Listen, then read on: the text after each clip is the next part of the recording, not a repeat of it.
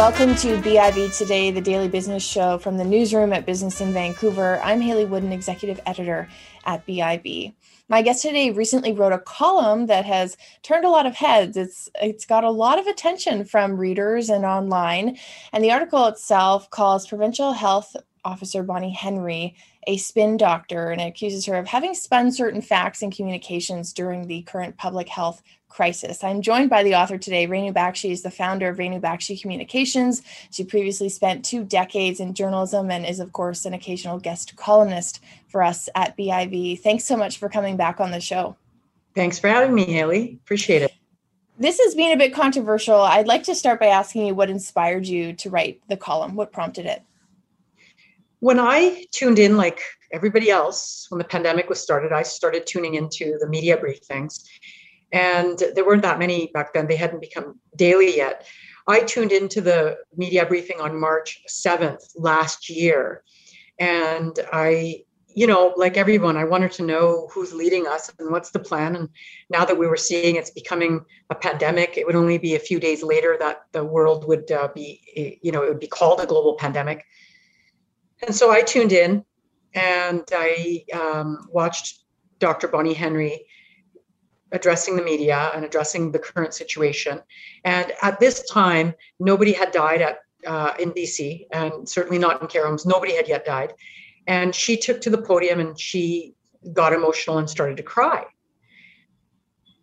I sat back kind of shocked. And I was like, wait a minute, this is the person that's supposed to be leading us into a battle. And crying to me was not a sign of confidence. Doesn't matter if it was a man that did that or a woman. So no, I don't want anybody to think that it was a gender bias. It wasn't at all. It was like, wait a minute, I kind of expect a confident person to lead us, somebody who is confident about their ability, knows what they're doing, has been pandemic planning, which presumably she had been for a quote long time. Those are her words. But she cried, and I sat back as a crisis manager, and I said to myself, she's not the right person to lead us through this. But immediately after that news conference, suddenly BC was following her with blind support. Her tears won a lot of praise. It won a lot of headlines. Emotional public health doctor wins praise, wins support, wins this, wins that. She had also proclaimed at that news conference that she was tired. And again, I sat back and thought, okay, if I was managing a battle for a crisis for a client, and it was going to be something ongoing, we had to appoint people to manage, I would not be appointing somebody who was crying and said they're tired. So I just lost the confidence. Anyway, I sat back, and as I said in my article, in my column in Business in Vancouver, she proved me wrong. We had a really good first wave, relatively speaking. And, she won BC's support. Again, blind support. She won it. And I thought, you know what? She's proven me wrong. And then wave 2, wave 3, and I started noticing a pattern of communication. And that's when she lost me. I was like, wait a minute. If somebody were to study the way that she addresses the media, the way that she evades questions, the way that she words things, they would realize that she's actually a spin doctor. And that's very dangerous in a public health emergency. So I decided to write the column, and I was super grateful to Kirk. As you mentioned, I contribute every now and then, and I was super grateful to the editor-in-chief, Kirk, for being open-minded about that piece, especially given the popularity of Dr. Bonnie Henry. And I encourage everyone we're not going to rehash every single thing that's in the column. You can find it still on BIV.com. You can Google Renu Bakshi and our website, and you'll find it very, very quickly. I want to ask you about whether there were other things you couldn't include in the article. We are, in certain instances, limited by word count and spacing. You go in depth into, I believe, 4 instances of prominent spin doctoring, according to you. Is there anything else or other examples that didn't make the cut? Yeah, I'm going to put my glasses on because I'm going to read my list, because this was one of the more difficult columns that I've ever written, because keeping it under 800 words was so hard. It's a lot of discipline. cutting out extraneous words and all that. But I'm like, wow, this is just so tough. Do I include this or do I include that? And anyway, some of the stuff that I have included in previous columns, just in terms of leadership and key messaging, is that her completely being absent on messaging towards youth and youngsters and saying that they were basically immune from COVID when in fact they went on to become the super spreaders. That was a huge missed opportunity that multiplied our numbers exponentially. Her talking about schools not being areas where this would spread, again, tying into her message of youth, that turned out to be completely wrong. I wanted to get into more about Whistler and her miscalculation before spring break. Now we know through enterprising journalism that public health policies played a role in the number of long-term care home deaths. That is something that, if I write a part 2, that will be included. I wanted to include in that article her book.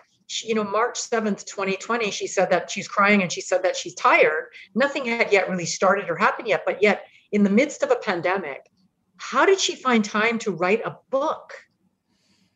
I wanted to get into that a little bit. That's very self-serving. If you read social media comments about her book, that's basically what most people are saying when they comment about her book. The other thing is there's a YouTube video of her and interviews where she talked about pandemic planning for a long time. Where was that plan? I saw no evidence of it. BC saw no evidence of it. We were flying by the seat of our pants. Sure, this was a novel situation for the world, but it shouldn't have been, because pandemics have been predicted. And with SARS being an indication and other moments in time, Bill Gates has been talking about a pandemic. Sorry, they were predicted. Where was the planning? And if there wasn't any planning, we certainly saw it.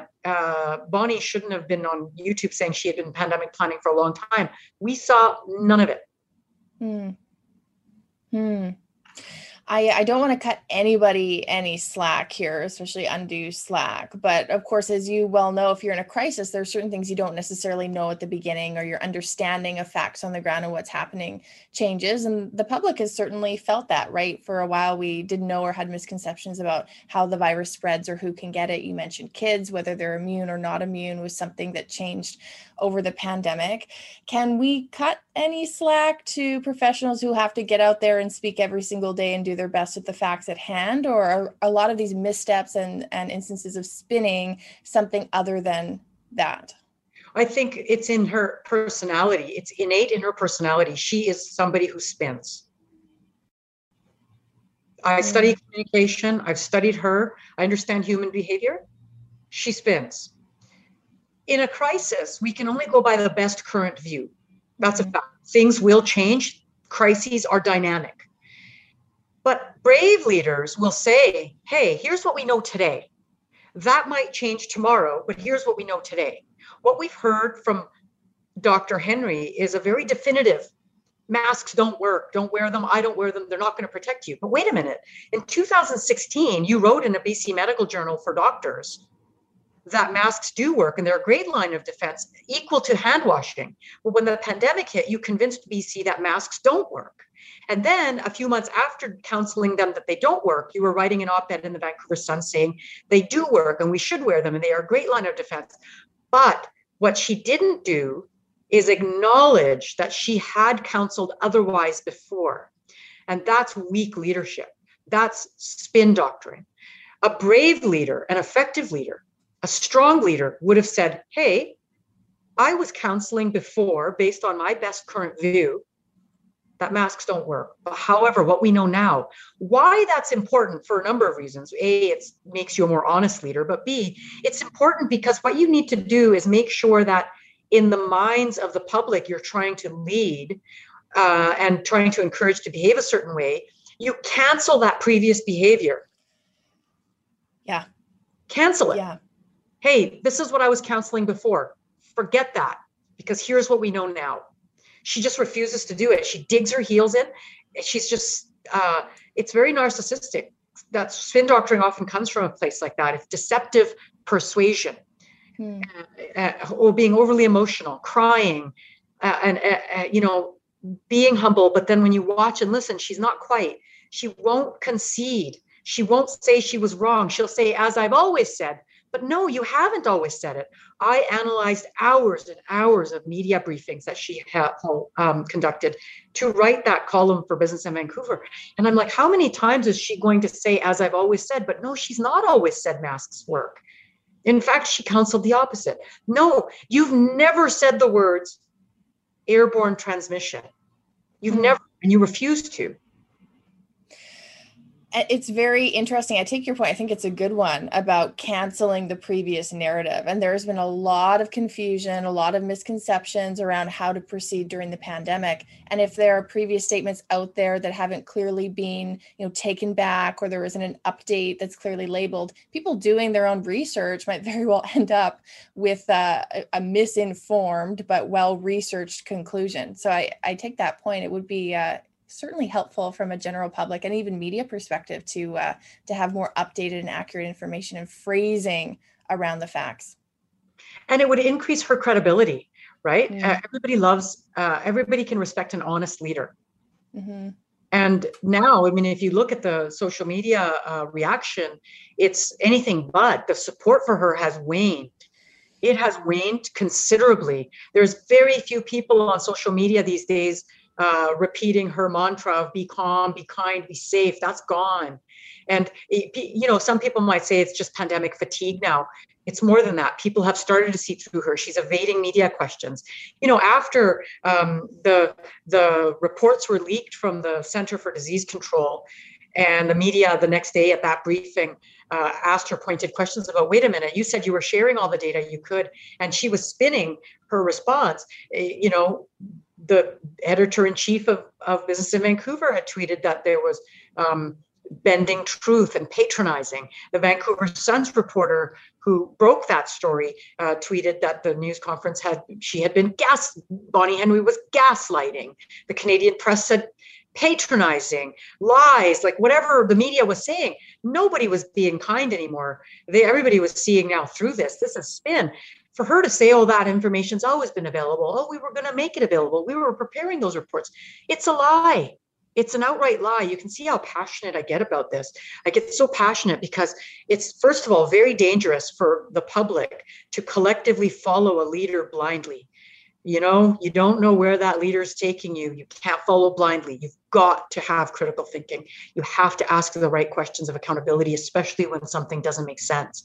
The media has taken a long time to get on board, asking her clarifying questions. Everybody's sort of let her slide on that, likely because it was unpopular to criticize her. If you criticized her, you're canceled. You don't want to risk that. So you just don't even go there. But it's done us a great disservice. That's why I just got so tired of it. And I wrote that article and I called a couple of my friends, they're lawyers. And I said, listen, I'm about to write this column. The editor has given me permission and I'm going to do it.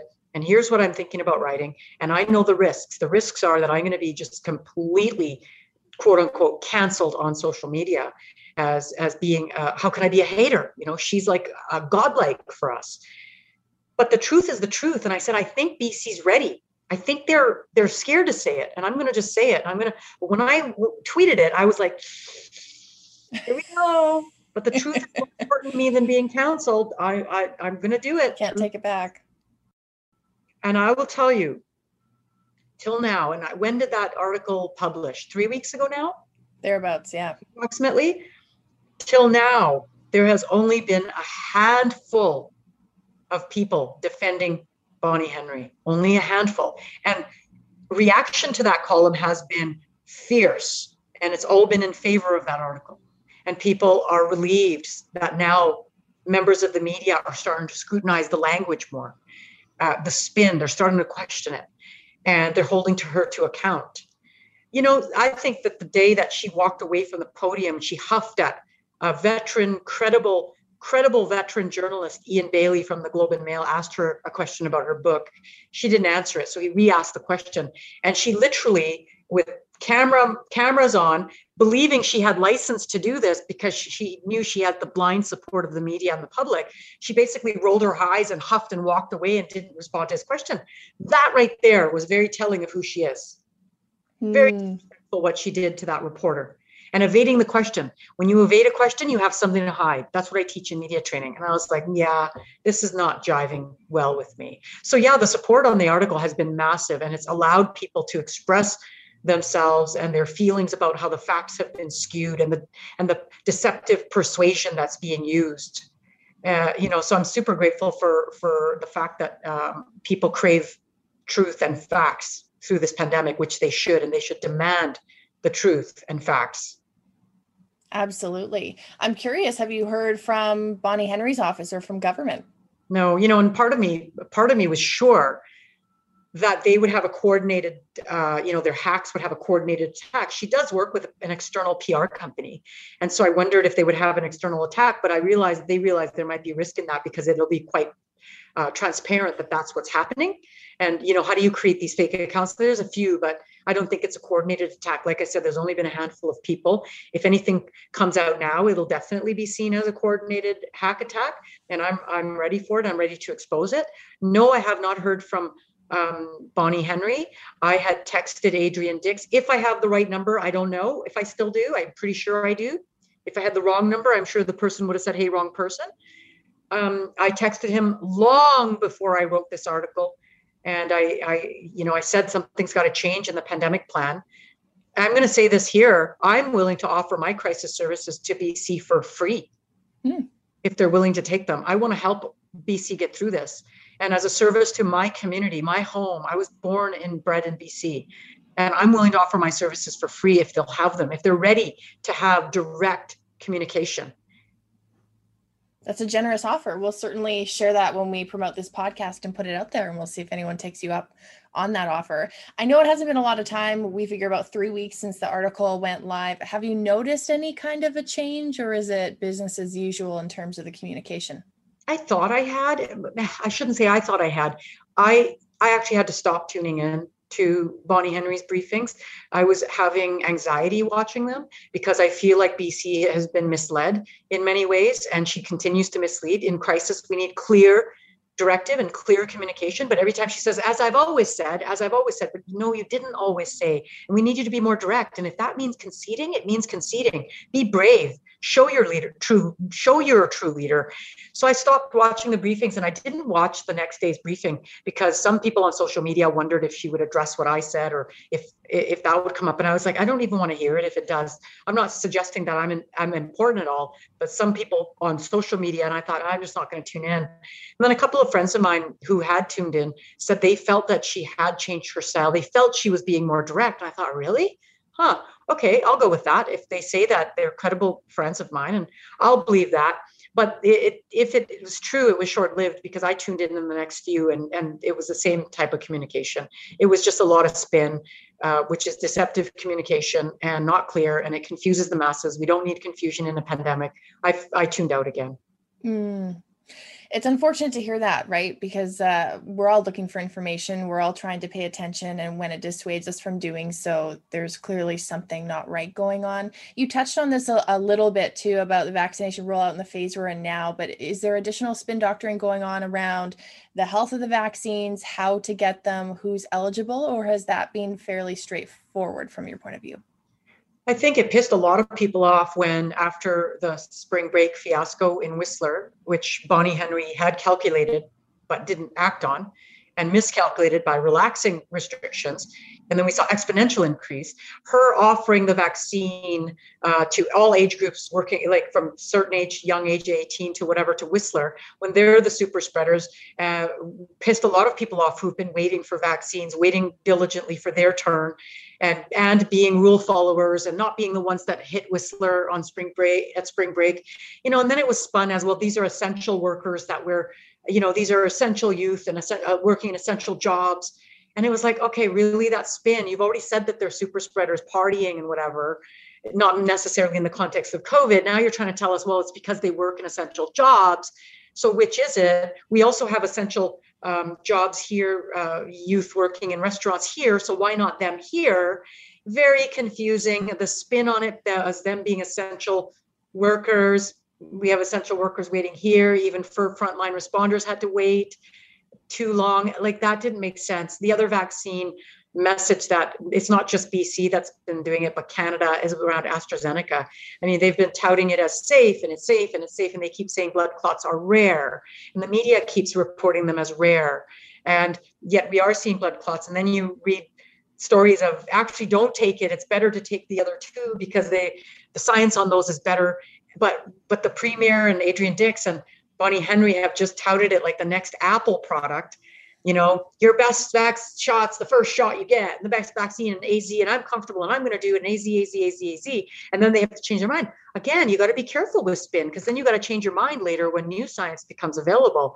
So that's messaging that's really upset the masses as expressed on social media. You know, social media is a good gauge of what's happening, the temperature of where people are at right now.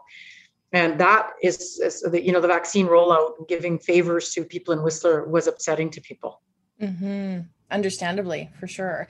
Do you have any advice for the general public or readers who are maybe feeling like you, they can't directly watch another news conference? Maybe they have some concerns about ensuring the accuracy of the information that they're reading and listening to. What would you suggest to someone who's trying to make sense of everything and get to the truth? It's quite tough. What I started doing is just logging into CDC's website and seeing what they say about airborne transmission.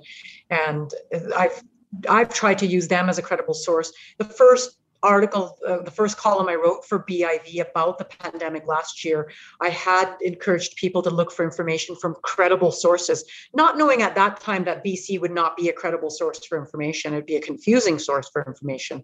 And so I've relied on the CDC for as much current information as I can get. I've tried not to if you Google different regions around the world, some people are saying one thing, others are saying another, so it can get very confusing. Some countries are letting their government officials lead, some are letting scientists lead, and that sort of thing. So I say to people, just go to the CDC's website, see what they're saying. And, if you, implore your media, the local media, to scrutinize the news conferences more, what's coming out of their mouths. But wait a minute, you said this and you haven't quite canceled that advice yet, and you're still not saying airborne transmission. You just refuse to say those words, just like she refused to say masks are now mandatory in schools for certain grades. She said masks are now supported. She refused to use the word mandatory because it would mean conceding to her most vocal critics, teachers and parents. She just wouldn't do it. Her ego wouldn't let her.